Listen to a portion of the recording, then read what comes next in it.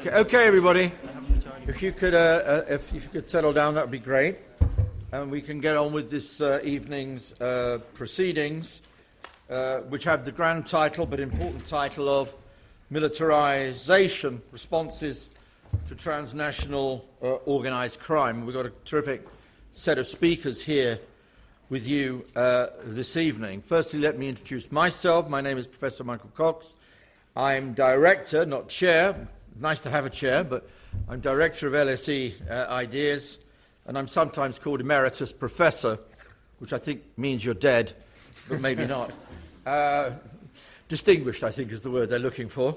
But anyway, it's great to have this meeting here this evening, organised by a number of people I know, particularly Dr. John Collins, with whom I worked for many years inside LSE Ideas before his great programme on drugs came over to the US Centre. The deployment of armies, military assets, and militarized approaches can send a powerful message in terms of dealing with crime, war on drugs and all the rest. But let's be honest, has it worked and has it made the situation worse? Those are the questions. And this debate, co-hosted between the LSE US Centre and also, we welcome enormously to the school, the Global Initiative against transnationalized organised crime. And you're very much welcome here this evening, as indeed is Misha.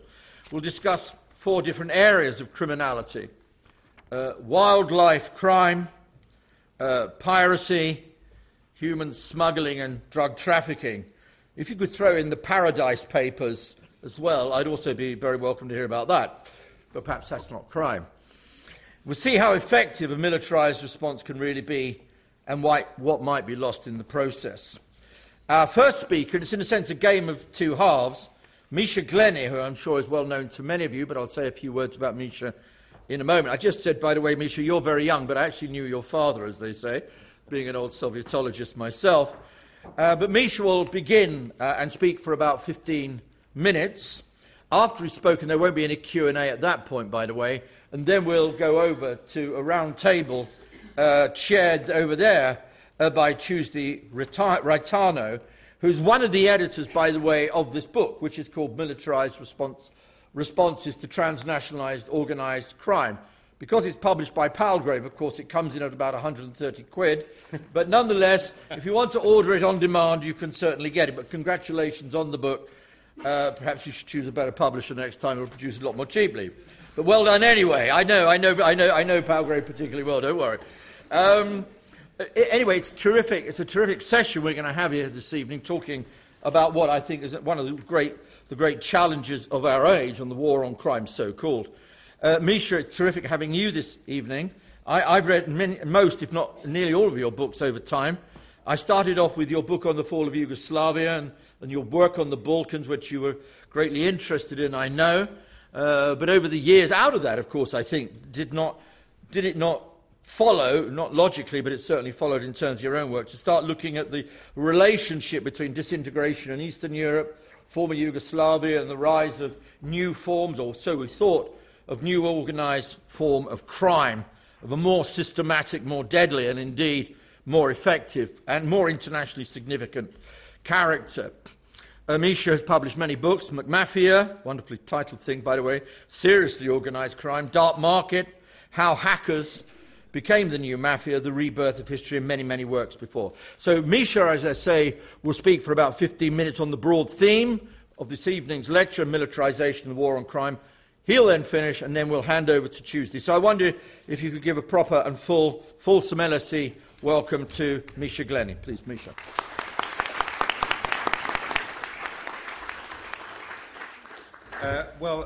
I'm sorry to disappoint you, because I'm not going to talk, strictly speaking, about the militarization issue, because we're going to discuss that in the panel. Instead, I want to talk about various aspects emerging from my work, particularly the book McMafia, which I first published here in the United Kingdom about a decade ago.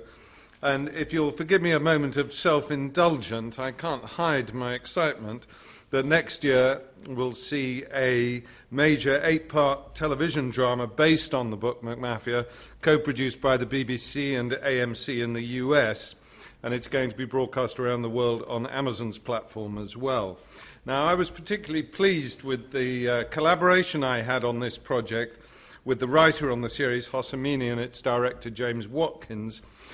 We've collaborated very closely from the start in order to ensure that this drama will be as authentic a reflection of the real world as possible. I've long believed that while books remain a tremendously valuable resource for public policy, if we're going to meet the challenge posed by a whole range of global and regional security threats, then we need as broad a public understanding of them as possible. And nowadays, television is, I would say, the critical medium when trying to engage large numbers of people with these issues. I'm not just talking about crime, I'm talking about wealth inequality, climate change, gender inequality, the spread of weaponry from small to nuclear, advanced persistent cyber threats, corruption, and of course organised crime as well. Because the fact is, the greater the public awareness about these subjects and how they are woven together, the greater the support and pressure to advance both operational and strategic policies to deal with them successfully. Now, I can assure you that McMafia will be a riveting watch when it comes out, but I hope that viewers will learn a little bit more behind the reality of money laundering, people trafficking, the illegal narcotics industry, and how such issues relate to corruption, banking, politics, the legal profession, and importantly, policy decisions as well. Given recent events in countries as diverse as Brazil, the United States, Turkey, Malaysia, along with many more, I think the series could hardly be more timely. Now, when I was researching the book, I quickly appreciated, this was 10 years ago, that organised crime valued many of the tools used by people working in the illicit economy, not to mention the people themselves. The leaders of criminal syndicates have always, where possible, cultivated relationships with politicians, with businessmen, lawyers, journalists, civil servants, and the members of other key professions who, for one reason or another, are open to cooperation, intimidation, or bribery. Paltry salaries for public servants, for example, have often proved an invaluable aid to organised crime. Above all, the proceeds of organised crime mingle with respectable businesses and individuals in the deliberately obscure backwaters of money laundering and offshore banking centres where money accrued from corruption, tax evasion, pyramid schemes and criminal enterprise flow beyond the grasp of revenue services and law enforcement, as we have seen with the Paradise Papers, not to mention the Panama Papers. However, while it wasn't hard to identify this murky confluence, I failed to anticipate when I was writing the book just how warmly elites around the globe, including in the most influential capitals like Washington, D.C., would embrace the culture, the techniques, and the morality of McMafia. Planet McMafia has become so tightly entwined with the world of finance, politics, the law, and its enforcement that it's often impossible to distinguish between them. I would even argue that the world of organised crime, the rapid deterioration in our economic prospects since 2008, and increasing political instability are all closely connected.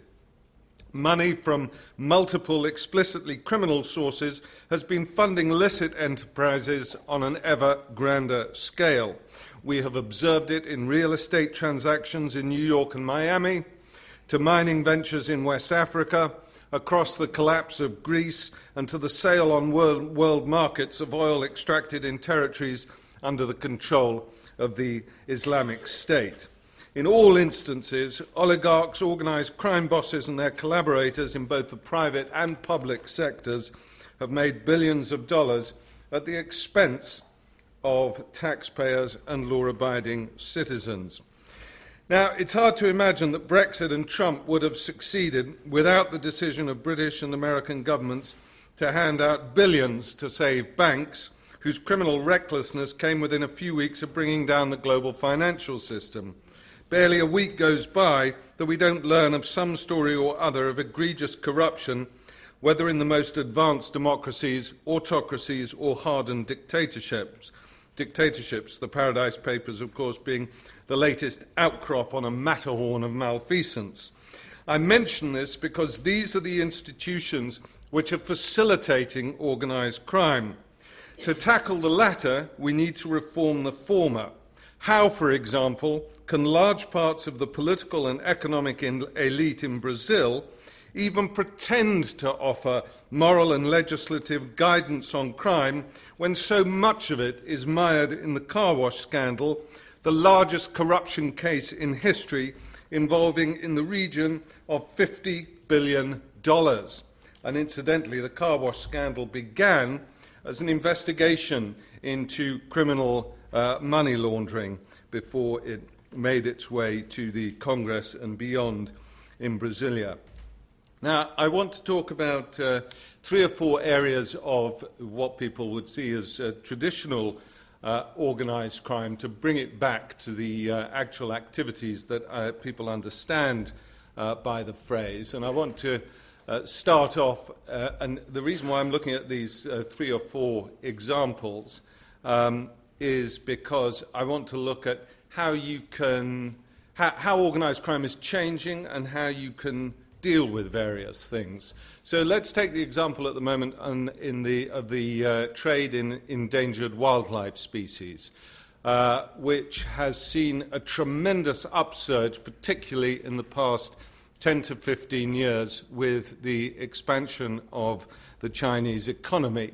And in particular, I'm talking about the issue of the trade in ivory and in rhino horns. Fortunately, the elephant population in Africa is now slightly beginning to stabilize, but in the 7 years up until 2016, we lost something in the region of a third of the population of the elephants in Africa. Something in the region of 27,000 elephants were being poached each year, and their tusks then sent to Vietnam and China. What was interesting about this is that originally, and the same is true with the rhinoceros, both the black and white rhinoceroses, which are both, the black rhinoceros in particular, close to extinction as a consequence of this trade. Now, initially, the trade was merely in China. China wanted rhino horn for medicinal, sort of traditional Chinese medicinal stroke aphrodisiac purposes, and they wanted ivory for trinkets and so on and so forth. So that market was big in China. The Chinese government actually cooperated with CITES and other countries around the world. CITES is the organization which tracks endangered species, and it has some operational capacity, but basically works on a diplomatic level. And the Chinese actually responded to this, and the Chinese started cracking down on the import and the distribution of goods coming from endangered wildlife species in Africa. All sorts of criminal organizations were involved in this trade. It's a very complex transit to get the products from endangered species from Africa to China. And what happened when China started to crack down on this business is the locus of the distribution and sale of these goods shifted to Vietnam. And Vietnam, in the past 5 to 7 years, has become the main distributor, selling primarily to Chinese clients, although just as is the case with something like narcotics, if your country becomes a transit and distribution land for a particular commodity, then very quickly that commodity starts taking root in the transit land as well. And so Vietnam also became a market. Now, this is a trade which can only be prevented by concerted concerted action, policing action at a governmental and a country level. And I'm glad to say that it looks like progress is being made here. Whether it's going to be made in time to save the black rhinoceros is very much open to question. But there are literally hundreds of species which are endangered, which are being traded around the world at the moment. And it is a good thing, it's a very useful area to get people engaged with in terms of communicating and understanding what's going on in organised crime, because it has people tend to respond very emotively and understandably to the trade in endangered trade in wildlife species. So there's something which has to work at a large governmental level, but there is some evidence that it is working at the moment. Secondly, I want to go on to the issue of drug law reform and what is happening in narcotics trade around the world. This remains an extremely violent trade, particularly if you happen to live in either of the producer countries or the distribution countries. Producer countries like Colombia, like Afghanistan. Distribution countries, the most obvious one is Mexico, as most of the cocaine arriving in the United States comes through Mexico. And of course, not just in Mexico, but in countries like Brazil as well, we have homicides that are attributed to the narcotics trade and also the policy of the war on drugs, which far exceed the United Nations designation of the number of deaths to call a situation a civil war. Mexico, which I visited recently, is still in a fearful state of corruption and violence because of the trade in cocaine. But one of the things that's been happening is strategies of harm reduction are slowly becoming more popular around the world, starting in a country like Switzerland. And we see rates of criminality go down in Switzerland as harm reduction policies are introduced. And in Central and South America itself, we have seen, against the advice and pressure of Washington, D.C., which is where the drive for the war on drugs still comes from primarily, we have seen the decriminalization or legalization of most drugs in a majority of the countries of Central and South America, the most notable exception at the moment being Brazil.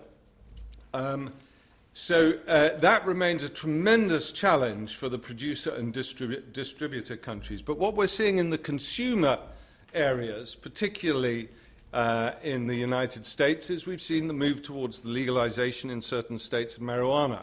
There are now 7 states and the District of Columbia which have legalized marijuana, and I think it's about 21 states which have downgraded it, decriminalized it, or made it into a misdemeanor. Why is that happening? Well, I think there are 4 reasons why this is happening. First of all, you're getting a generation of baby boomers growing up who are still using or who tolerate the use of marijuana, and so you get a cross-generational public pressure on state authorities to do something about the legalization of recreational marijuana. Then you have the issue of harm reduction and the lowering of criminality, which they're learning from places like Switzerland. And then you see another thing coming in, and that is very quickly states that have legalized marijuana are developing their own huge dependency on the tax revenues coming in from that marijuana. So if you look at Colorado, which had sales of $1.3 billion worth of marijuana in 2016, the tax revenue accruing from that was $200 million, $40 million of which went straight into the education system because it's hypothecated. And that has proved very, very valuable. This is now over twice the amount that Colorado earns every year from taxes on either alcohol or tobacco. So it's a very significant shift. But for me, I think there's also another important thing that's been going on, and that is that you are seeing production and distribution moving away from the traditional areas like Central and South America, and it's coming home to roost in the consumer areas. So this has been facilitated in particular by the internet and internet distribution of narcotics. I myself have just been going around interviewing students at various universities in the United Kingdom who are trading in narcotics off the marketplaces on the dark web. And there are some very interesting things about this. The point about if you go over to the dark web to do your drug distribution, you take it off the streets, violence disappears from the drug distribution game, which is very important for some of them.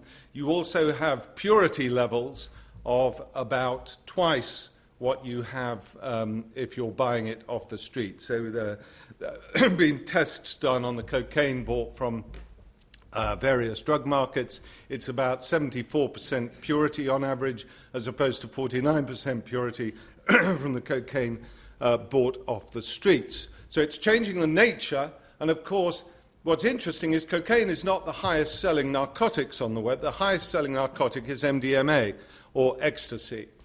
And that is not produced in South America or Central America. That tends to be produced in Canada, in Serbia, in Bulgaria, in Israel. You're getting much closer to where consumption takes place, Holland as well as a big producer. And what this means is that this imposes incredible pressures on law enforcement, because they're no longer just dealing with a few kids going around deprived areas of Manchester or Liverpool and rounding them up, or as is the case, is the same with the projects in the United States.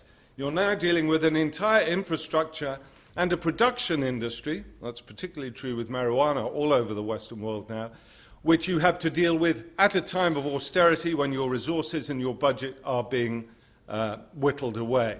And so the pressure for some form of decriminalisation and legalisation is also a response to the ability of police to manage all this. Now, I've run over my time already, but before I go, I'm just going to show you, I thought I might as well show you, if I can get the technology right, here we go. A quick show of the trailer of McMafia so you can see what you've got in store for you. I was born with a silver spoon in my mouth. Educated at a private school in England. Run my own firm in the city. I'm very happy with my life the way it is. Yeah, you set up no business in company.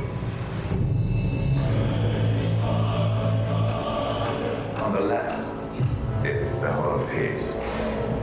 On the right was the whole of war. Which one would you like to see?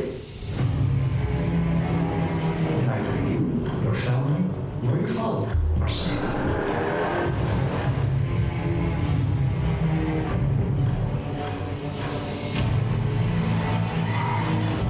Protect your family. This is what you have to do.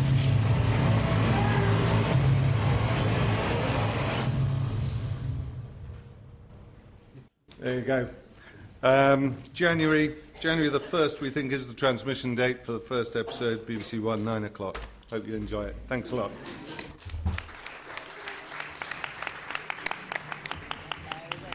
Can you stop? Yeah.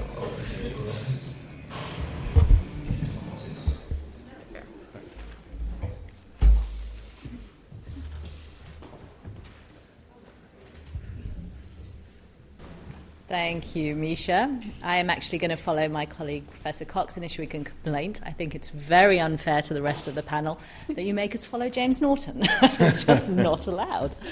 Thank you very much for a fantastic keynote. We really appreciate it. I think it sets the stage very well for a discussion around our book. I wanted to take 2 minutes, if you don't mind, to explain a little bit, actually in response to some of the points that Misha raised, why we would look at something so concrete as military assets when the future of organised crime is cyber and illicit flows and elites. I think we certainly, at least, were struck in your point at the irony of, what is a warship Or what is a military supposed to do when we're talking about money being spirited out of the system, when we're talking about crime behind computers? But actually, when we started sort of the genesis of this book, and Sasha Jespersen was also one of the editors, came out at a time when military assets seemed extremely relevant. I mean, we around April 2015 were working on various issues of transnational crime, and I remember very, very much a speech by the top EU official on migration at the time, who had just come out of the famous Valletta summit where they were looking for a response to migration. He said, "We will act now. Europe has declared a war on people smuggling." And this was followed a couple of days later by a speech by the Italian Prime Minister Matteo Renzi, who said, we had this very effective response to maritime piracy in the coast of Somalia. The EU forces did wonderfully. We will be just as effective in the Mediterranean. Same time, same period, we had, as you raised, this issue of the battle for the rhino, where some of the southern African countries were talking about scaling up with drone warfare. They were arming their rangers to the point of sort of paramilitary force in order to counter illicit networks poaching their wildlife species. At the same time still, we had an enormous amount of debate leading up to the UN Special Session on Drugs, the UNGAS, which was a year later, where all of the pre-cooking and pre-negotiations about, are we going to finally move away from the war on drugs rhetoric? And there were countless articles around that time saying the war on drugs has unquestionably and unconclusively failed. No doubt about it, it's time to move on. And then I remember also a series of articles that were saying, very sarcastically, whenever we declare a war on anything, we're guaranteed to fail. So, it really got us thinking, I think, about what is a war on? What does it mean to people? Why does it work? Why do we do it if it's guaranteed to fail? I mean, the war on terror rhetoric was going around at the same time. What does it mean for a fight against organized crime to deploy military assets? What does it mean to be militarized? And this was all going on along with another set of debates, which was the precursors to the ratification of the Sustainable Development Goals, the 2030 Agenda, the follow-up to the Millennium Development Goals, where those of us nerds in the organized crime community were very excited to see target in Goal 16, the Peace and Justice Goal, actually specifically focused on the fight against organized crime. It was, of course, like many of the SDG targets, completely unrealistic because it claimed that we would end all forms of organized crime by 2030. Of course we will. But not only there, when we began to look more closely at the SDG goals and targets that were being negotiated at the time, you saw them scattered all over. In goals on health, you saw responses to drug trafficking and injecting drug use and the impact on HIV/AIDS transmission. In goals on gender, you saw responses to human trafficking. In the goals on children's rights, child trafficking, in wildlife, both and environmental protection, biodiversity protection, both on land and sea, there was the need to respond to wildlife trafficking, the need to respond to illicit fishing. So, systematically, we'd counted 23 of the 169 targets of the Sustainable Development Goals related directly to countering some form of organized crime behavior, which was coming out at nearly 15% of the total. And I think that's quite striking for an issue that only 5 years previously was considered a hard security issue, in which development money couldn't be spent. It was considered non-DACable. So, here on the one hand, the war on drugs rhetoric was being spread across multiple forms of crime. On the other hand, the development community was bravely taking up the charge to say that perhaps there was another way. And so I think our inquiry was to try and see, where do they fit together? What does it mean to deploy military assets? And does it mean the same thing as militarization? Where is an army, a navy, an air force, a drone effective, and where isn't it? And what perhaps, because we found it actually astonishingly understudied, is there any sense of actually what the impact of this military war on rhetoric, this war on approach, could actually be? So we ended up jointly with Sasha at the time was at RUSI, the Royal United Services Institute, and the Global Initiative. We hosted 4 panels, one on each form of crime that we had selected: drug trafficking, wildlife trafficking, arms trafficking, and human smuggling, which was already an odd one, and then on piracy. And we brought together a series of practitioners, so representatives of the armed forces, academics, policymakers, analysts, representing different parts of the world, looking at country case studies, and we had a series of debates, open public debates, very well attended, sort of 50, 60 people, also often heralding with a great deal of investment in the issue.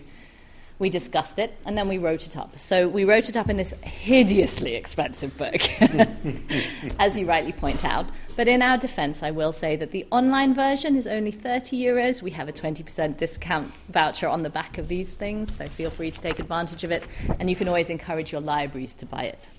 We also summarized it all into a policy brief, which is free. So no excuses, please. Thank you very much. And we will get a better publisher next time, I promise.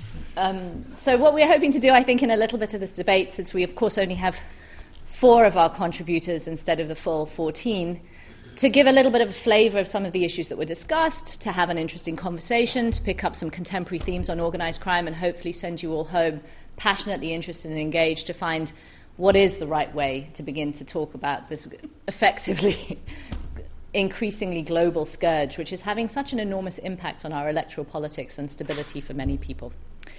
So on that note, I will briefly introduce our panel, if that's okay, or shall I invite you to introduce yourselves?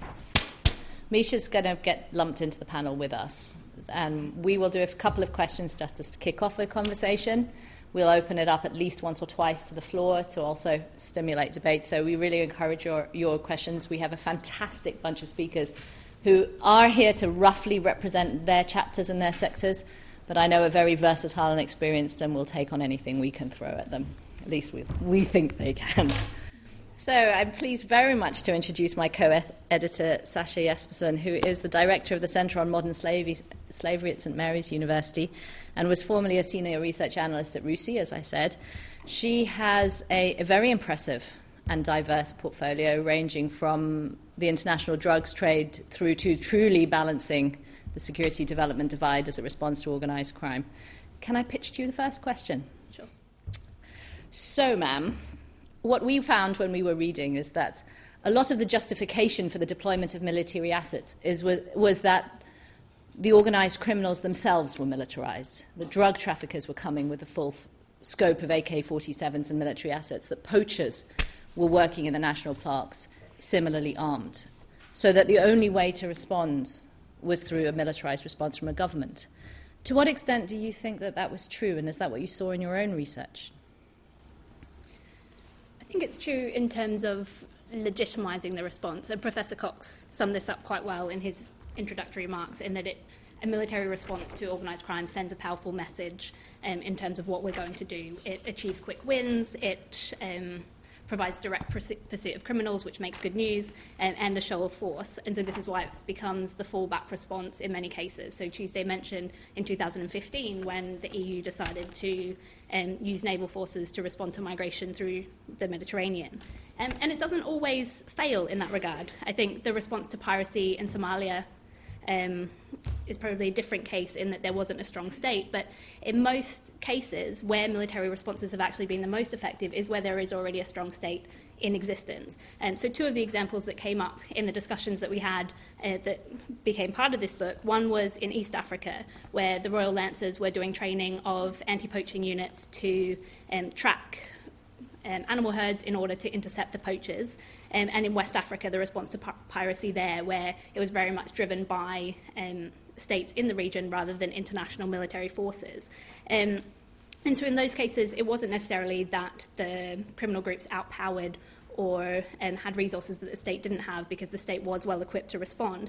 So in those instances, there was scope to do more than just military activities. And actually, there was much more going on than just the military response. But because the military response makes better news, that's what we hear about the most. So it is often part of a larger strategy.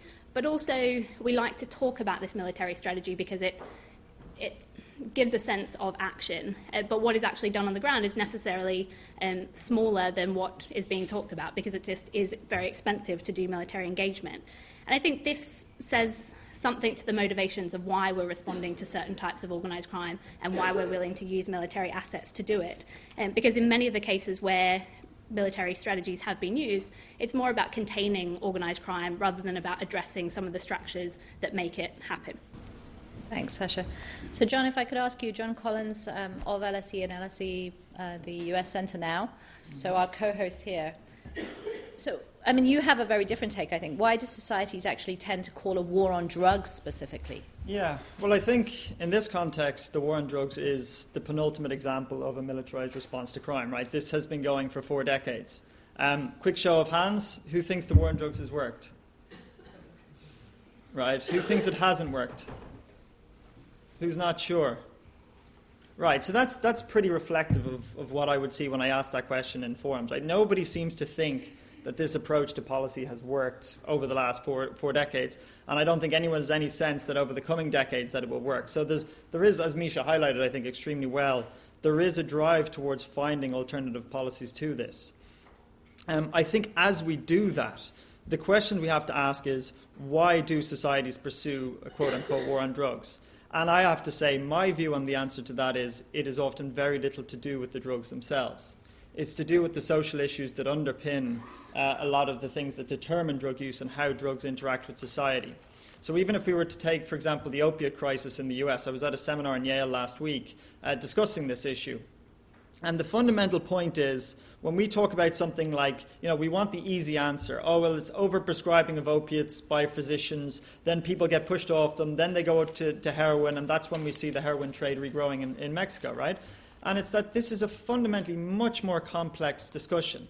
One of the things that came up, why I hadn't actually considered, was that one of the reasons that people prescribe opiates for chronic pain in the US, and by the way, opiates are not a very effective medicine for chronic pain, is because people don't have sufficient healthcare coverage, don't get sufficient time off work when they're suffering from chronic pain to recover as per would be the normal treatment in somewhere like Europe.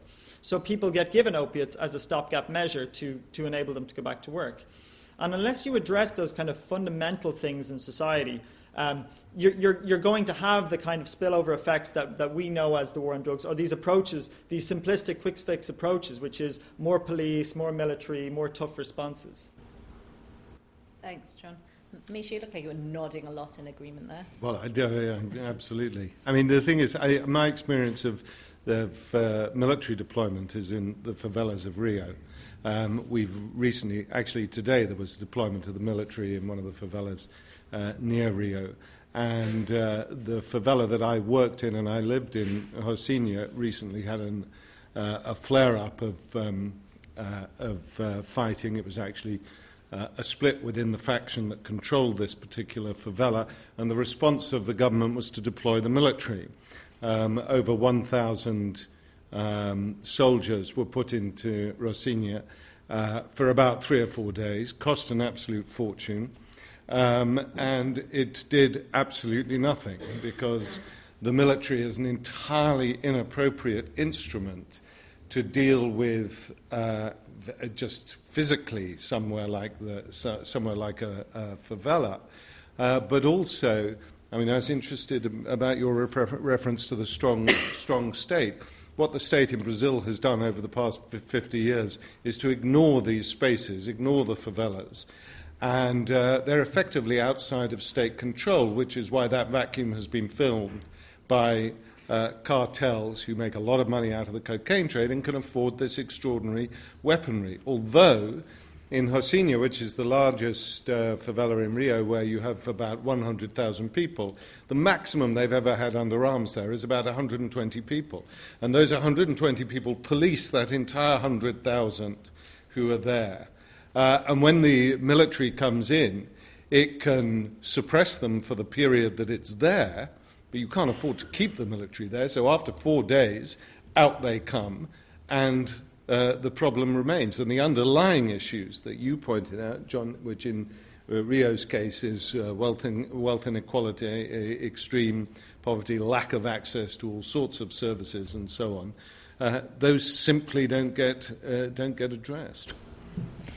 So in the world of shocking parallels, Anya, Dr. Anya Shortland, a reader in political economy at King's College, you've done a lot of work on the economics of piracy.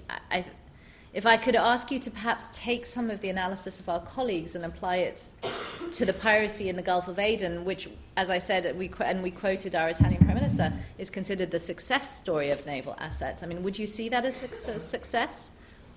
Not an unqualified success, but definitely a success. Very much the question of a fallback option. This is what we always do. The navies were very keen on getting involved. They said, we know how to do this. We do convoys. We do area protection. This is the kind of thing that we can do. And yes, the naval intervention was a complete success. Maybe not entirely as a counter-piracy operation, but it was a complete PR success for the navies. They were on the back foot after Iraq and Afghanistan. The politicians had become sea blind. Suddenly there was something for navies to do, so they were really pleased with that. It was a huge diplomatic success in putting an international naval force together, the first ever European intervention, military intervention, naval intervention, all of them together. And they also got Russia and China involved, so they were developing all sorts of platforms for how to deal with non-allied countries. It was a fantastic success. Was it a counter-piracy success? Well, maybe that's a little bit more qualified here. It took a long time to become successful. They were successful at occasionally stopping pirates, but they didn't have a follow-through. So it was a catch-and-release operation, which didn't really put the Somali pirates off very much. You needed the legal follow-through, lots of institution building. You needed the ship owners to get on board as well, and it was only really with private security that the military intervention was completely successful. So a private-public partnership. So yes, it was a success story, eventually.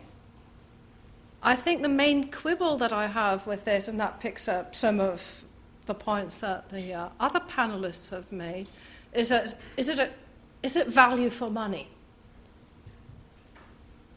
So there are various estimates of what it cost to put that amount of naval equipment into the Indian Ocean and the Gulf of Aden. 1.2 billion doesn't seem that far off the mark.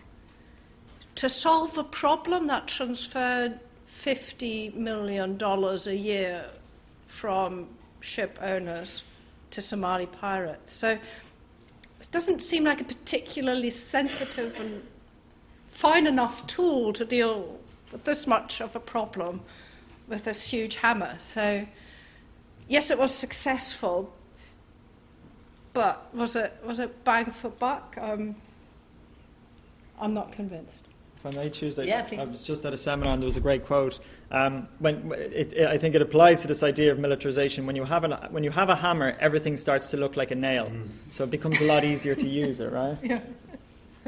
But I think, Anya, you say that the response to Somali piracy was slow, but they had the problem licked in 2 years, more or less.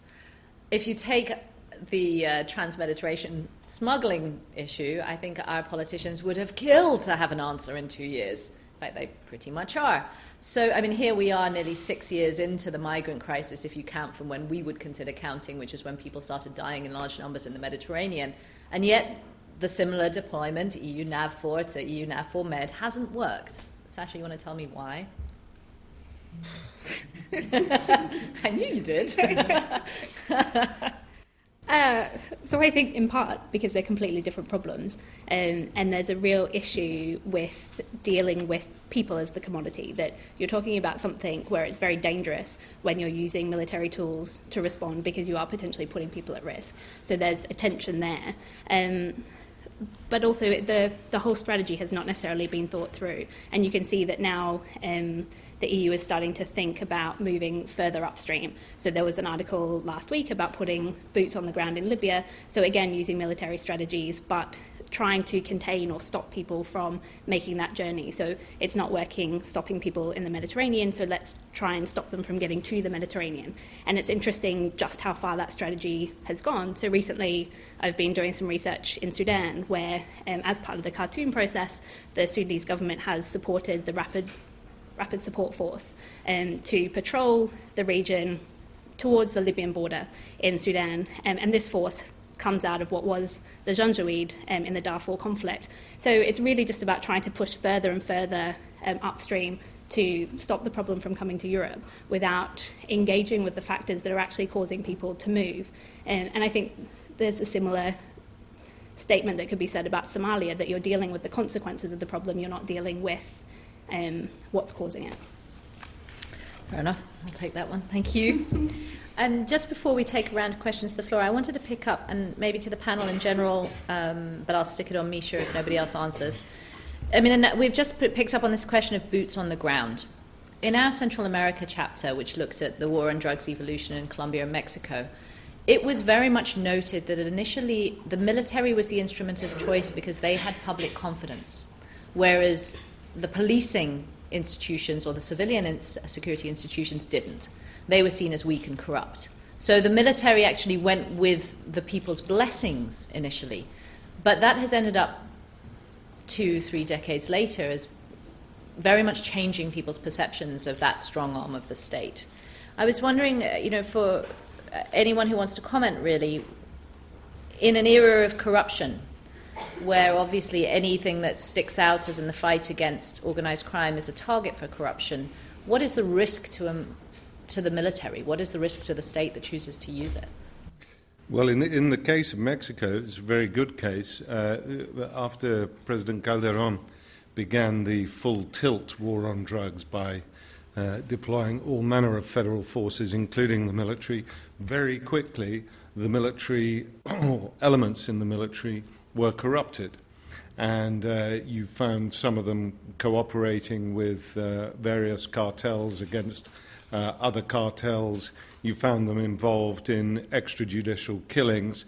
And that confidence that there was in the military that you mentioned to start with eroded extremely quickly. And we saw the rates of homicide in Mexico from 2005 onwards go through the roof. One of the strategies that the army was, as well as the federal police, was responsible for was decapitating the cartels.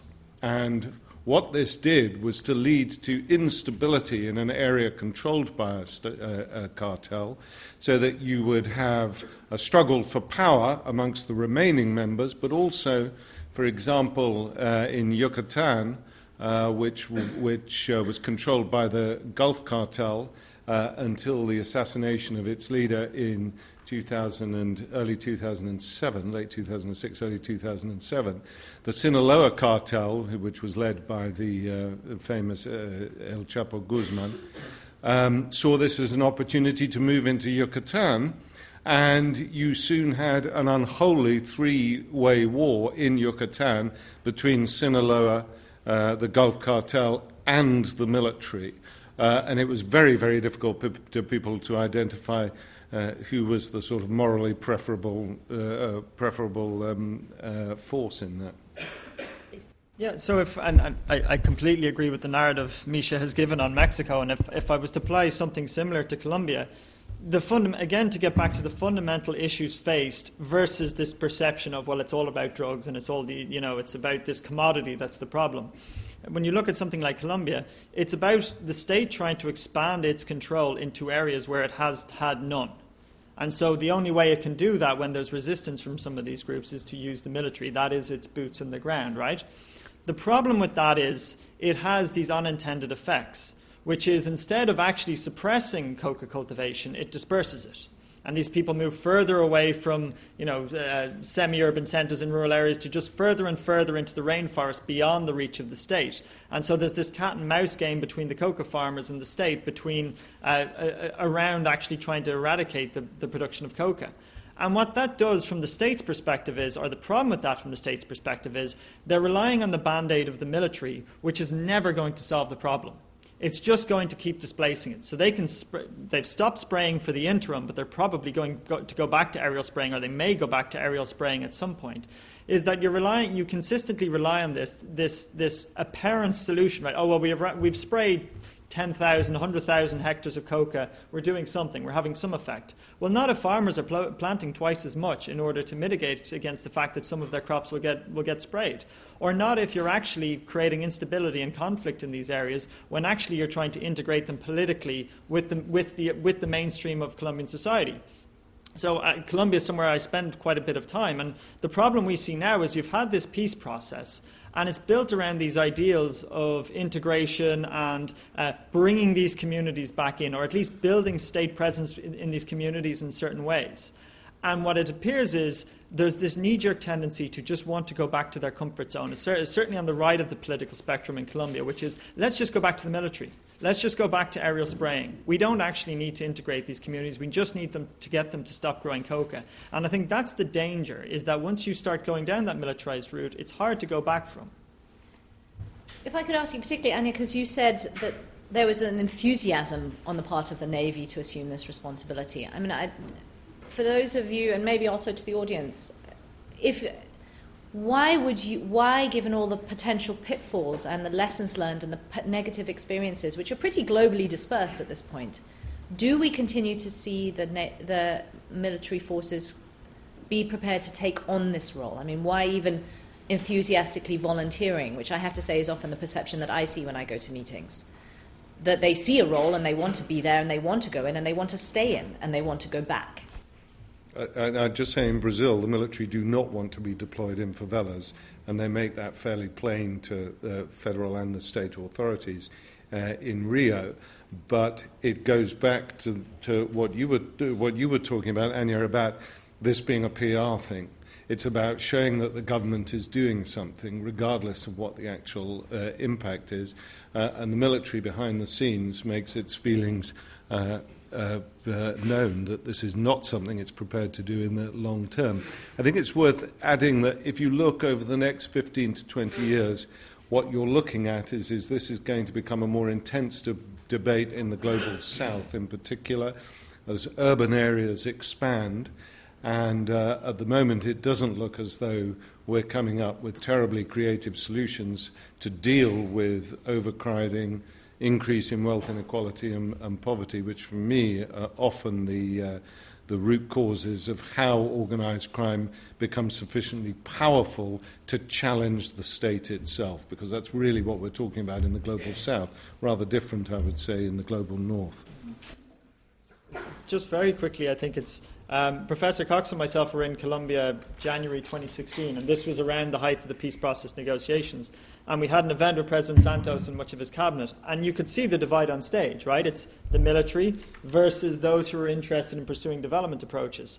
And there is a pretty clear explanation for what drives a lot of that. There is a political economy around funding. Some agency, some part of government is going to lose out relative to the other. If the government decides to invest increasing resources in development-oriented drug policy, well, then the military may find it has less of a role and less of a call for resources. And I think that basic fact just needs to be acknowledged a bit. Can I add? Please. So just on wildlife crime, and because I realised none of the panellists from that section were there, but one of the things that came up in terms of a lot of the organisations that are engaging in the response to wildlife crime in East Africa tend to be staffed by army veterans. So they're looking for another role now that they've retired from their official army post. And so one organisation that was discussed, VETPOR, is probably more notorious in that they see East Africa as an ungoverned space and that there's a role for them to go in and effectively shoot poachers. So it's more finding a role for themselves still and using their skills. Fantastic. I'm going to... do you want to please? That was also the two-pronged approach in Somalia, that the Navy was very much interested in putting themselves back into the public picture as a relevant service after two landlocked, effectively, conflicts. But, yeah, the private security business, it was also a time when there was a lot of redundancies in the army, and this was, again, an opportunity for people specialised in the production of violence or protection or security, or whichever way you want to call it, to be deployed and profitably employed. Fantastic. I'd like to open to a round of questions from the floor, and then I'll come back to our panel perhaps a little bit to talk to what some of the alternatives are. Oh, good. Lots of volunteers. I have three gentlemen over here. 1, 2, 3. Do you want to go one after another? We'll take, if you don't mind, take a couple of questions and then answer them in a group. Really, one question. First, a comment.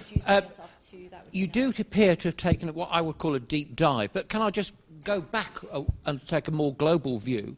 Are we not entering an era where the state, in actual fact, has withered and the non-state part of the world is gaining more power? But my question really is, what will happen when the Chinese are the superpower? Oh, good. Starting with easy questions. I can assure you we have not colluded in the questions.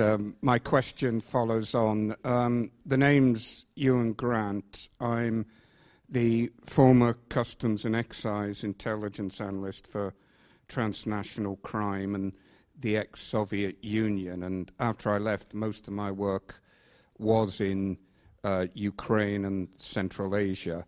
One consequence of that is I am a firm believer in the value of Mr. Glennie's book, and that the TV series should be compulsory viewing for an awful lot of people.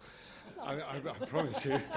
And I would also add that applies to dark matter, because I've seen the militarized deep state of Russia at Odessa. My question follows on from David's point about China is, do you believe Western law enforcement and Western government in cooperation with law enforcement fully realizes what they are up against with China and Russia as deep states which use certain aspects of organized crime, quite a lot actually, and particularly the financial flows from it, as geopolitical tools? I firmly believe a military response is necessary in certain fields, but I would argue that that is a military-style command and control and intelligence, not necessarily physical force assets. So I'm not taking an either-or, an absolutist position. But how's Western law enforcement responding?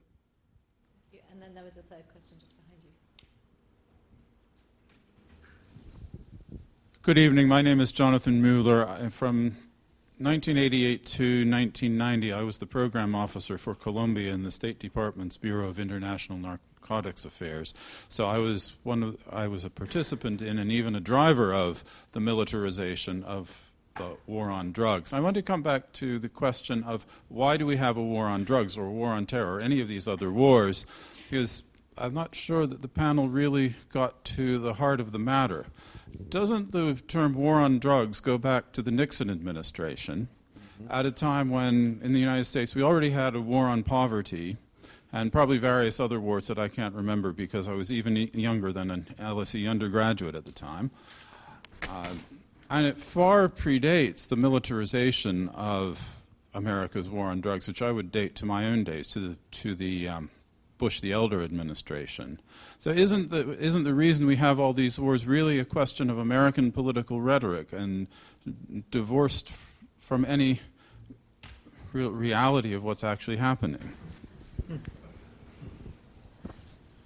Thank you. Maybe take one more from the other side of the room. Yes, please. Hi, I'm Chloe Zoller. I'm a master's student in IR here at LSE. And my question is kind of attached to the previous one. I was in Colombia last year on a Fulbright grant, and so I was kind of looking at Plan Colombia and its impact. So I kind of want to know how much or what role does Plan Colombia or the U.S. still play in the misuse or misunderstanding of the role of the military in these counter-narcotics efforts? Panel. John, I think you've got an obvious one for you in there. Plan Colombia or Jonathan's on the... Well, Jonathan, I know, we know each other. We've discussed this topic before. I agree. The war on drugs, I'm a historian of this topic. You can find the term war on addiction as early as the 1950s, 1960s, and probably earlier. So I think I always quote unquote the war on drugs because it basically is such a subjective term and is so relative to who's using it. Nixon is such an easy one, especially for people who dislike the idea of a war on drugs. It's just very easy to equate it with Richard Nixon, right? He's not a particularly lovable politician. So if you want to discredit the idea associated with Richard Nixon, I think the Nixonian idea of a war on drugs was, as has been well documented, probably majority focused on treatment funding and demand reduction sides. I think ultimately you're right, it was the Reagan era that really saw what we would consider the modern militarized era of the war on drugs. I think Clinton continued that. Really more Bush. There was some in the... I mean, there was intermittent use of the military in the Reagan administration, things like Operation Glassburst, but involvement in the military and also CIA. Really, there was like a door opening when the Bush administration. Sure, and I think you're probably right because Reagan saw it more as a means towards counter-communism, whereas Bush probably saw it more about countering illicit flows in itself. You're right in that regard. And it depends on whether you're talking domestically or internationally. Reagan was more interested in using it as dog whistle politics at home about certain inner-city communities that you couldn't quite talk about going after certain inner-city communities, but you could talk about things that were associated with them. To the point about Plan Colombia, I think my view on Plan Colombia is very successful as a state-building effort, sort of, in many ways. You know, it brought Colombia back from the brink and the major disorder it faced. In terms of counter-narcotics, there was no counter-narcotics really about Plan Colombia. It was a mechanism, or it was a way to get it through the U.S. Congress to get funding for state-building initiatives within Colombia. So has it had an effect? Well, Colombia is again at record coca cultivation levels. So I think it's just a case of what you attribute its actual aims for versus what it was sold as. I can talk a bit to Ewan's point about China. I mean, what the situation will be when China is the most powerful economy in the world, I simply don't know because there are so many unknowns about that. But I would differentiate slightly between Russian strategy and Chinese strategy when it comes to cyber in particular. I would say that the Russians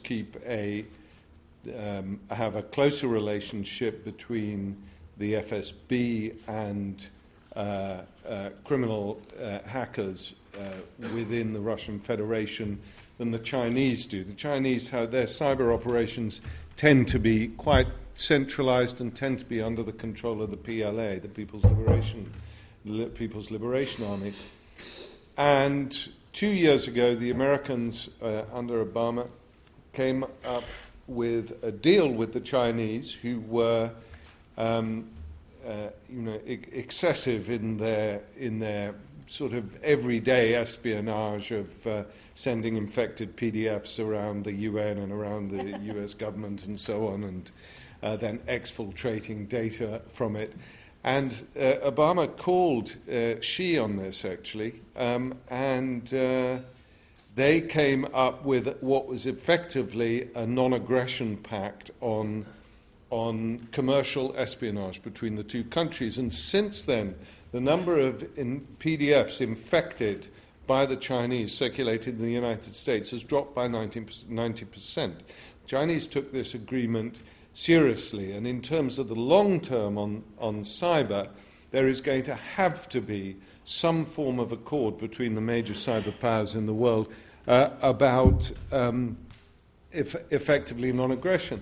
But in terms of crime, I was absolutely fascinated. I was invited to chair a conference at Interpol about 3 months ago, which was called by the new Chinese president of Interpol, and it was to discuss the issue of cybercrime. And there were a huge number of people from law enforcement, from banks, from Tencent, from Baidu, from Alibaba, all the big Chinese companies. And they came and they gave astonishing accounts of how much they are under attack from domestic cyber criminals inside China. And the reason why they were holding this conference, there were a lot of Europeans there, few Americans, 1 or 2 Russians, but mainly Europeans, was they wanted cooperation on this. that actually they have a real problem with cyber criminality inside China. And I think the Chinese have understood, or at least are open to discussions with the Americans, the Europeans, and whoever else may be involved, to try and develop some sort of consensus on how to deal with this. Russia remains a very uncertain factor in all of this, and of course it's enjoyed hugely with very little resources, fulfilling in 2013 the head of the armed forces in Russia, Valery Gerasimov, laid out in a newspaper article something that's called the Gerasimov Doctrine, which stated boldly how weak Russia was economically. It's only a tenth of the size of the American economy. It's only half the size of bedraggled post-Brexit Britain's economy. And yet it seems to be running most policy in the Middle East and has huge influence in Ukraine and so on. And one of the reasons is Gerasimov says we have to use the weaknesses of our opponents, and that is basically the fragility of our political systems and constitutions in the age of social media and the age of cyber. And they've done that very successfully, very cheaply.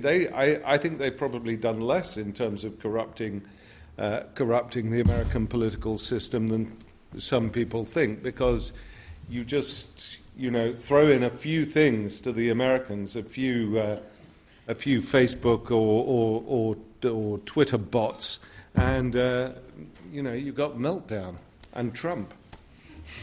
Oh God! Quickly, somebody ask something about somebody else, please. Anybody else? Yeah, gentleman here. 1 second, wait for the microphone. If you don't mind introducing yourself, that would help. Hi, my name is Anas Salami. I'm from Morocco. When we speak about the war on drugs, for instance, where I've raised the campaigns on Morocco to legalize cannabis, and I've done lots of projects over there. But when members of the governments or politicians come to me, they said, "Okay, go and deal with the legislation and the policies that the UN have made previously, and then come back to us." Because as soon as we try to open this subject to them, they freak out and they don't want to allow us basically to work because within my country, cannabis is not a matter of morality. It's not, it's something considered okay. There's nothing wrong with it. Yeah. What do you think? Sorry. Thank you. Is there another question or two? Yeah, please. And then there's one at the back, and the gentleman in the checkered shirt. Hi, my name is Julia Himrich. I'm a postdoc at LSE Ideas. My question is about the term militarization. I was wondering, when you chose that word, are you implying that this is about state-led, basically the state imposing this kind of military action? Or maybe, it's a good word, so maybe, it's not necessarily a conceptual issue. But my question was, if you think that some of these issues, such as migration and drug use, for example, is there maybe a wider securitarization going on in our societies that are not necessarily just decided by our governments or certain military actors? I totally take the point that the Navy was very excited to be involved in Somalia, for example, but I realize that when it comes to the military action in the Mediterranean, often military actors are wondering what they're actually doing there, and especially because the mandates don't really fit what they're trying to do. So is this just the elites deciding that we should use the military more? Is this a society asking for more security on specific issues? Where do you see the drivers there? Thank you. And then there's about 4 rows back. My name is Tyler. I did a program here once, but no fancy titles. I notice a trend in the United States, as many people have, of other agencies using more and more military strategies in dealing with their posts. what would you say, if any, was the effect of using the military on more local agencies, or like even, so I'm thinking ICE, the DEA, or even local police departments who actually are receiving a lot of the surplus equipment from the military? What has been the effect of international militarization against organized crime and more local crime fighting? Fantastic. Well, do you want to take the one? Yeah, the lady behind, and then we'll. Hello. I would like to know if there are any successful interventions by the military trained in humanitarian operations regarding crime. At least in my country, I come from Chile, the military are very proud of having intervened in the Haiti crisis and having lots of experience in dealing with conflicts in more humanitarian ways. And I don't know if there are experiences applying that to crime prevention and fighting. Thank you. Maybe I come back to the panel. Sasha, I heard at least two in there for you. Pam? Okay, so I thought I'd pick up on the question about the use of the term militarization. Because so at the time when we came up with the idea for what became the book, it was in response to a lot of usage by governments or international intergovernmental organizations that were relying on military responses. So in part, it was that aspect of it. But the more we delved into it, there was also private military actors that were involved in this as well. So it wasn't just coming from a state-led perspective. But for me, I see responses to organized crime existing on, say, a bit of a spectrum with hard military responses on one end and then more people-centered development on the other. And it's not necessarily a nice, neat spectrum that responses would fit easily on it. But I think that's something that started to come out through the discussions that we had as part of this process. And I think you're right to an extent about responses being very securitized. And this isn't just about military strategies. You could also say the same for law enforcement, that is very much about working with security actors, but perhaps in a different way that is more about partnerships and capacity building rather than just direct action to pursue criminals. But there has been a lot of discussion about the involvement of development actors and what development agencies can bring to this. And Tuesday mentioned the discussions around the SDGs and that this is now formally on the agenda. But I think that part of the reason for the securitization of a lot of responses to organised crime has actually been a reluctance on the part of development actors, because this is not an area that they're comfortable dealing with. There's a lot of issues surrounding organised crime that falls into their mandate that they've been working on for decades, but it's not necessarily badged as organised crime programming, but things around governance, around corruption in particular, even livelihoods programming. A lot of development agencies work with law enforcement, but in a very different way than police or militaries do. So that reluctance to engage has meant that it has fallen to law enforcement or military to do this work, and they have been perhaps better equipped to deal with it, particularly when you are talking about armed criminal groups. But I think there is a shift, particularly with the focus on organised crime in the SDGs. Thank you, Sasha. Anya? Yeah, so a lot of my work is on protection theory, and the reason we see mafias is often because there is a need for governance, a demand for governance, and no state to provide it. Mm-hmm. A need for personal security, a need for property rights enforcement, a need for dispute settlement, a need for contract enforcement. We talked earlier on about an era where the state has withered. Maybe the state was never there. But often mafias provide this kind of governance that the state does not, whether it's in Sicily or whether it's a clan in Somalia that provides people's deep-seated needs to know where they are, however unpleasant that governance might be, at least its order of some kind, its predictability, etc. And sometimes because the state isn't there, doesn't have the power, and in some cases because the state chooses not to engage by saying this is illegal and therefore you can't run the cannabis trade, the marijuana trade from a state, through the state. So you push it down. And it will have to be governed by mafias, because if it's not governed by mafias, it is just tragic disaster. And that's what we see with militarization. It disrupts the local response to need for governance by taking away the key figures who provide that governance. And then you get a power vacuum, and that's when people start really, really arguing. So, in a way, the idea is possibly well meant, that there's an absence of state and you bring that state in, but unfortunately the military can't actually provide governance, certainly not over 4 days. 4 decades. For decades. They're just, it's just the wrong instrument. Yes, you do want more state, but you want dispute settlement, you want law enforcement, you want a proper sewage system in the areas that I've worked in, which you don't have. Yes. And all manner of things like that. Absolutely. It is the absence of state which is at the heart of a lot of this, as John said, in Colombia as well. Can I just address the gentleman from Morocco's point about what... unfortunately, of course, Morocco is also on a transit route of cocaine coming from West Africa into Europe, and it's also a producer of marijuana that's occasionally sold in Europe.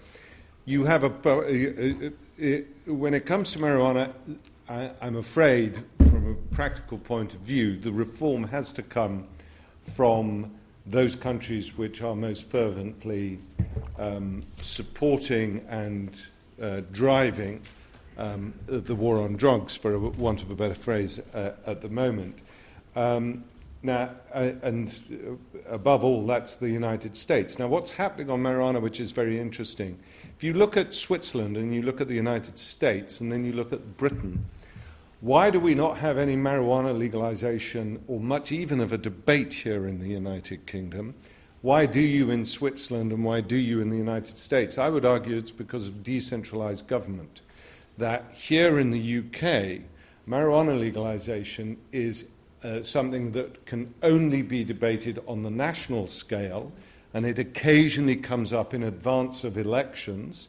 And this is a very easy thing. You have because of our first past the post system, you have a tiny little group of people in the middle of the political spectrum who will determine which way an election goes.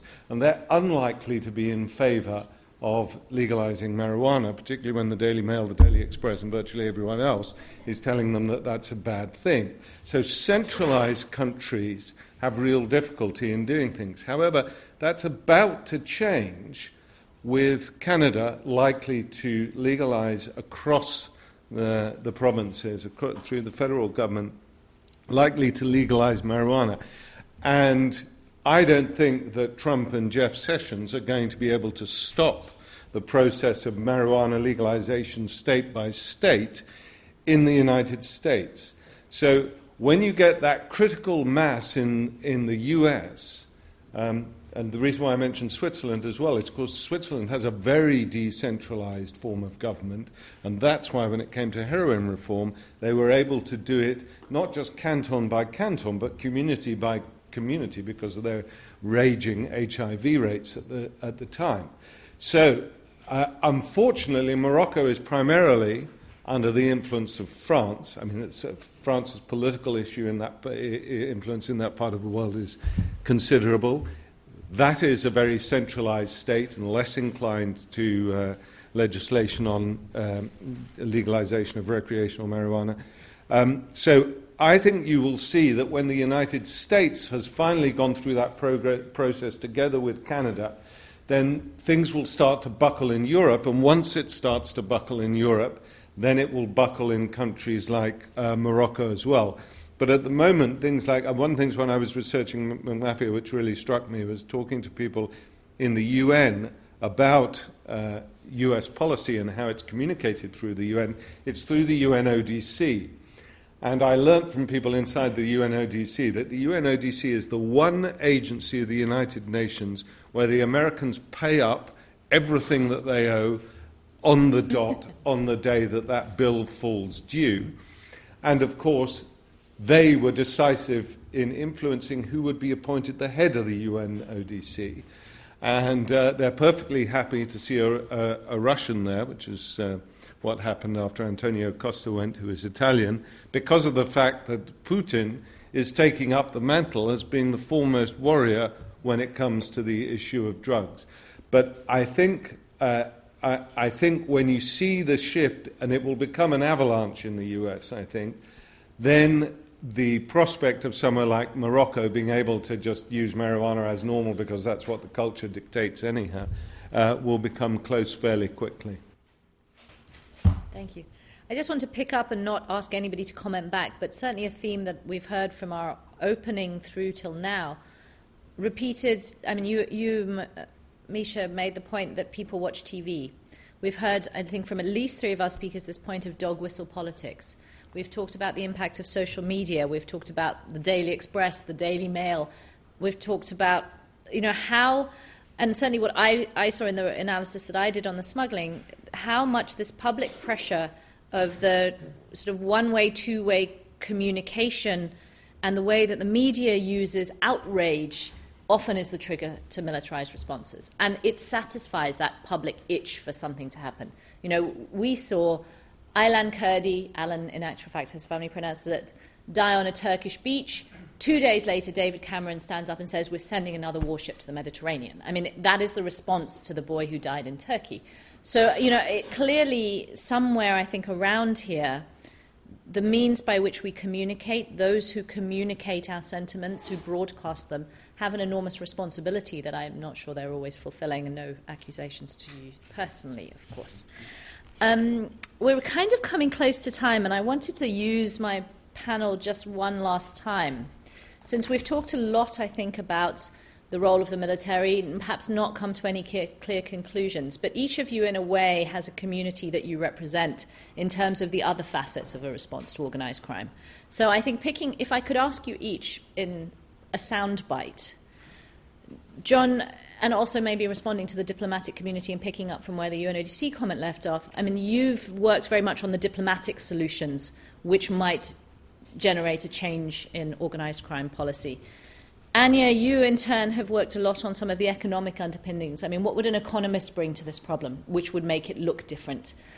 Sasha, you sit there on behalf of the development community, looking at some of what actually are the things that the development community would bring together if we said we wanted to respond to organised crime in a more integrated way. And Misha, having just finished your last book, which was entitled The Battle for Rio, you sat down with a drug kingpin, and he spoke to you about some of his strategies for reducing violence in the favelas and responding to some of the social problems. So I was wondering if we could put his words in your mouth to close off on actually what the perspectives of the criminals would be in terms of sustainable solutions. So one after the other, if you don't mind. Sure, and I think this directly relates to Morocco. As Tuesday said, I've worked on this a lot for the last few years. UN and UNODC has pretty radically had to shift how it addresses this issue because you've seen what has effectively been the breakdown in the global consensus. And part of that has been the US, especially under Obama, stepping out of this role of the global enforcer of the war on drugs. It hasn't completely stopped, and certainly there's a push under Trump to reinvigorate it. But as Misha highlighted, Jeff Sessions, I think, did try to go for state marijuana legalization. I think he was stopped, probably within the White House. It appears that he was stopped from pursuing that. But when people in Morocco say, well, the UN says we can't legalize cannabis, say, well, what about Jamaica, Uruguay, Canada, the United States, the Netherlands, to some extent Spain and other parts of Europe, right? How come these guys can do it but Morocco can't? And that's I think one thing that highlights is often the UN has been a kind of, oh, well, we don't want to address this because the UN says we can't, is a nice little deflection from not wanting to address a difficult political issue. But it is just about recognising we're in a more flexible era of international drug policy. There's a more multipolar approach. As Misha highlighted, Russia is taking on a much more powerful role relative to the US and others. But I don't think there's any real international obstacle to Morocco establishing a domestic cannabis market, not an export one, but a domestic market. Thank you. Anya? Yeah, I don't think there's always an economic alternative. Yeah, I think with piracy there was one because it was marginally profitable, and policies could have been made at the time to give people an alternative, help them to build the infrastructure to trade. Even if it's people smuggling, that was one of the alternatives to piracy, but nonetheless, there were communities within Somalia which preferred to trade within the greater Indian Ocean economy to piracy. I'm not so sure that works with drugs. I have a PhD student who works on the choices that cocoa farmer makes, and I can't really think of a crop that is potentially more profitable than cocoa, and it crops 4 times a year and pretty much immediately. And coffee will take 8 years to produce the first bean, and then it might not be very good. And in a place where no roads, people come to collect it from your farm. You don't have to bring it to market. Exactly. So I think sometimes there are economic solutions, but very often I fear there are not.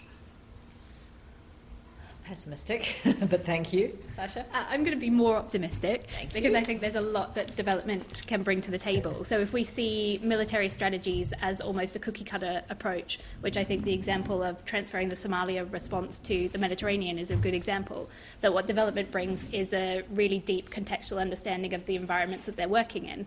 And in that sense, they can tailor the strategies to whichever context it's needed. And this could be anything from governance programming. So as Anya said, bringing back the state and creating these structures so that people aren't resorting to organised crime. It could be, as Misha said, creating a sewage system in the favelas so that there are services available for people. The problem is engaging with this as a response to organised crime, which there is still a serious reluctance from the development community to do, which I think is starting to shift, because I think what they bring to the table is effectively a structural transformation of the factors that create a conducive environment for organised crime. Thank you. So essentially, when I was talking to Antonio Bonfim Lopes, NEM of Rocinha, he controlled the favela for 5 years. He from entirely on his own with his army from 2006 to 2011. When he was in control, homicide rates in Rocinha dropped by over 3 times, so that it was actually lower than the homicide rate of Rio de Janeiro as a whole. He did this through three instruments. The first is an absolute control over violence, a monopoly on violence within the favela. The second was the systematic corruption of all police who patrolled around the favela, so that not only did they not attack his operation in the favela, but they acted as a first lookout system and things like that. He also corrupted other people, lawyers, more senior policemen, and so on. And then the third thing was the support of the community. What he discovered as a consequence of the lowering of homicide rates is Rocinha became one of the most popular favelas in Rio. From 2007, there was a big tourist industry there. It was surrounded by 3 of the wealthiest areas of all Brazil, and the middle-class clientele, particularly the young people of those areas, were persuaded to come into the favela, buy their cocaine there, have an evening at the local club, and then be able to go home and have the frisson of cool, because most middle-class people still see favelas as the gates of hell. So with the support from the community, with corrupting the police, and with lowering homicide rates, what happened is that the cocaine industry increased its turnover, and it became the most profitable cocaine operation in Rio, responsible for roughly 60% of Rio's turnover of cocaine. And with that, of course, he could contribute further to the stabilization of the economy and the social situation. He developed an embryonic welfare system. So that was actually using cocaine as the source of a virtuous circle as opposed to a vicious circle. And I think what that addresses is the issue of state substitution, and the responsibility of the state to address the fundamental issues of welfare of people who live in conditions like that. Thank you. Thank you to all of our panel. Professor Cox, I think I turn it back to you, right? Yeah, thank you. Thank you very much. My own contribution to this is very limited, but your last comment there, Misha, was very interesting. Some of you may or may not know that I lived in Belfast for over 22 years. I arrived at more or less the height of the Troubles in 1972 and finally left when the peace process broke out, not because the peace process was breaking out. And I was kind of very interested in your comments there, really, Misha, about favela and what happened. Actually, when the Provisional IRA were at their height of influence in the 70s and after the hunger strikes in 80-81, they controlled their areas, and they controlled them very firmly, very firmly. But interestingly, there was very little crime in West Belfast. Ordinary, decent criminals had not a chance. Moreover, the provos, as they were called romantically by some people, not me, actually waged their own war on crime very effectively. So therefore, there was very little criminality. Moreover, there was very little drug taking, because drugs were seen as being anti-political and could be used, as the provost saw it, as a kind of used by the state to corrupt people and maybe even turn them into informers. When the peace process came about, by non-military means, let me point out, so there was no military end to the war in Northern Ireland in the Good Friday Agreement. It was negotiation, it was intelligence, it was drawing in government, development strategies and all the rest. Bill Clinton played his own role. When that came to an end and the provost lost a large degree of their control, crime and drugs returned to West Belfast. Now, I'm not saying that's a good argument for keeping the war going in Northern Ireland for another 24 years, but it does take us into the complexities of thinking about solutions to these kinds of problems.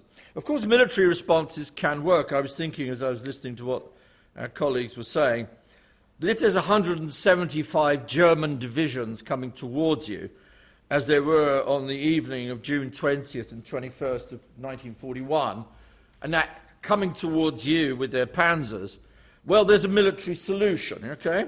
I can get that.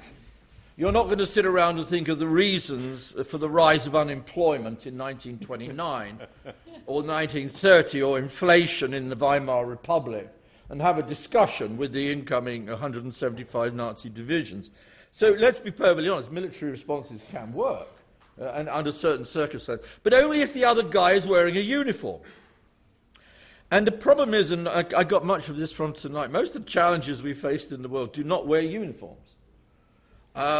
Criminals wear very good suits, actually.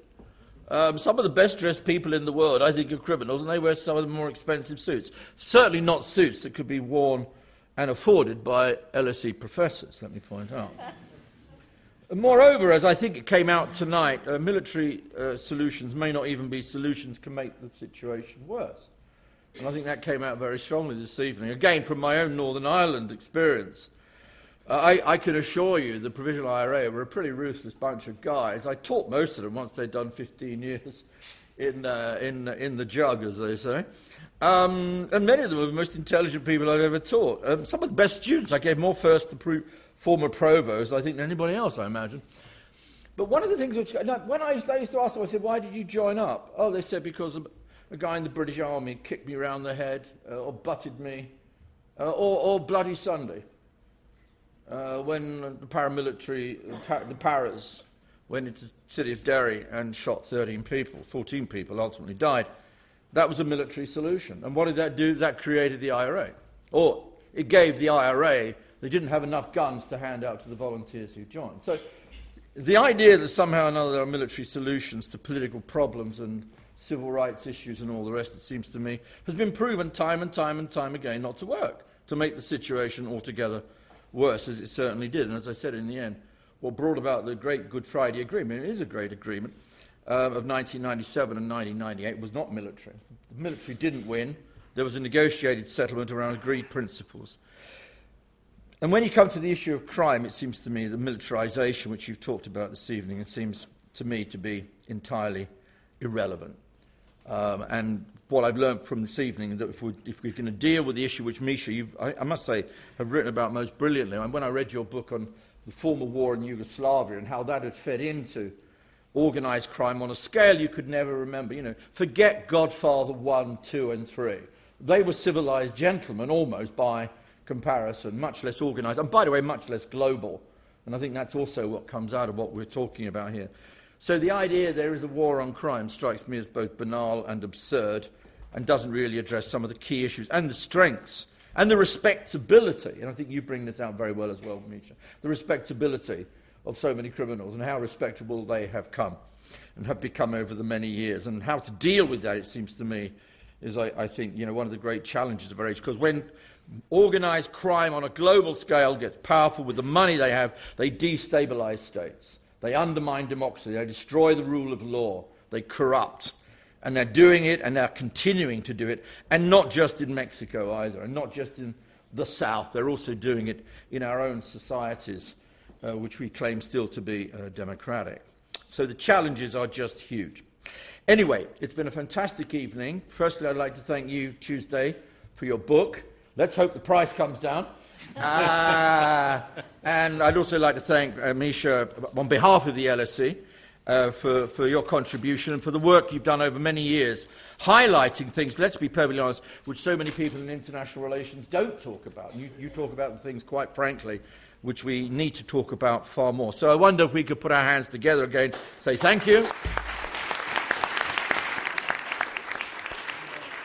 And keep coming along to LSE events. They're the best in the world.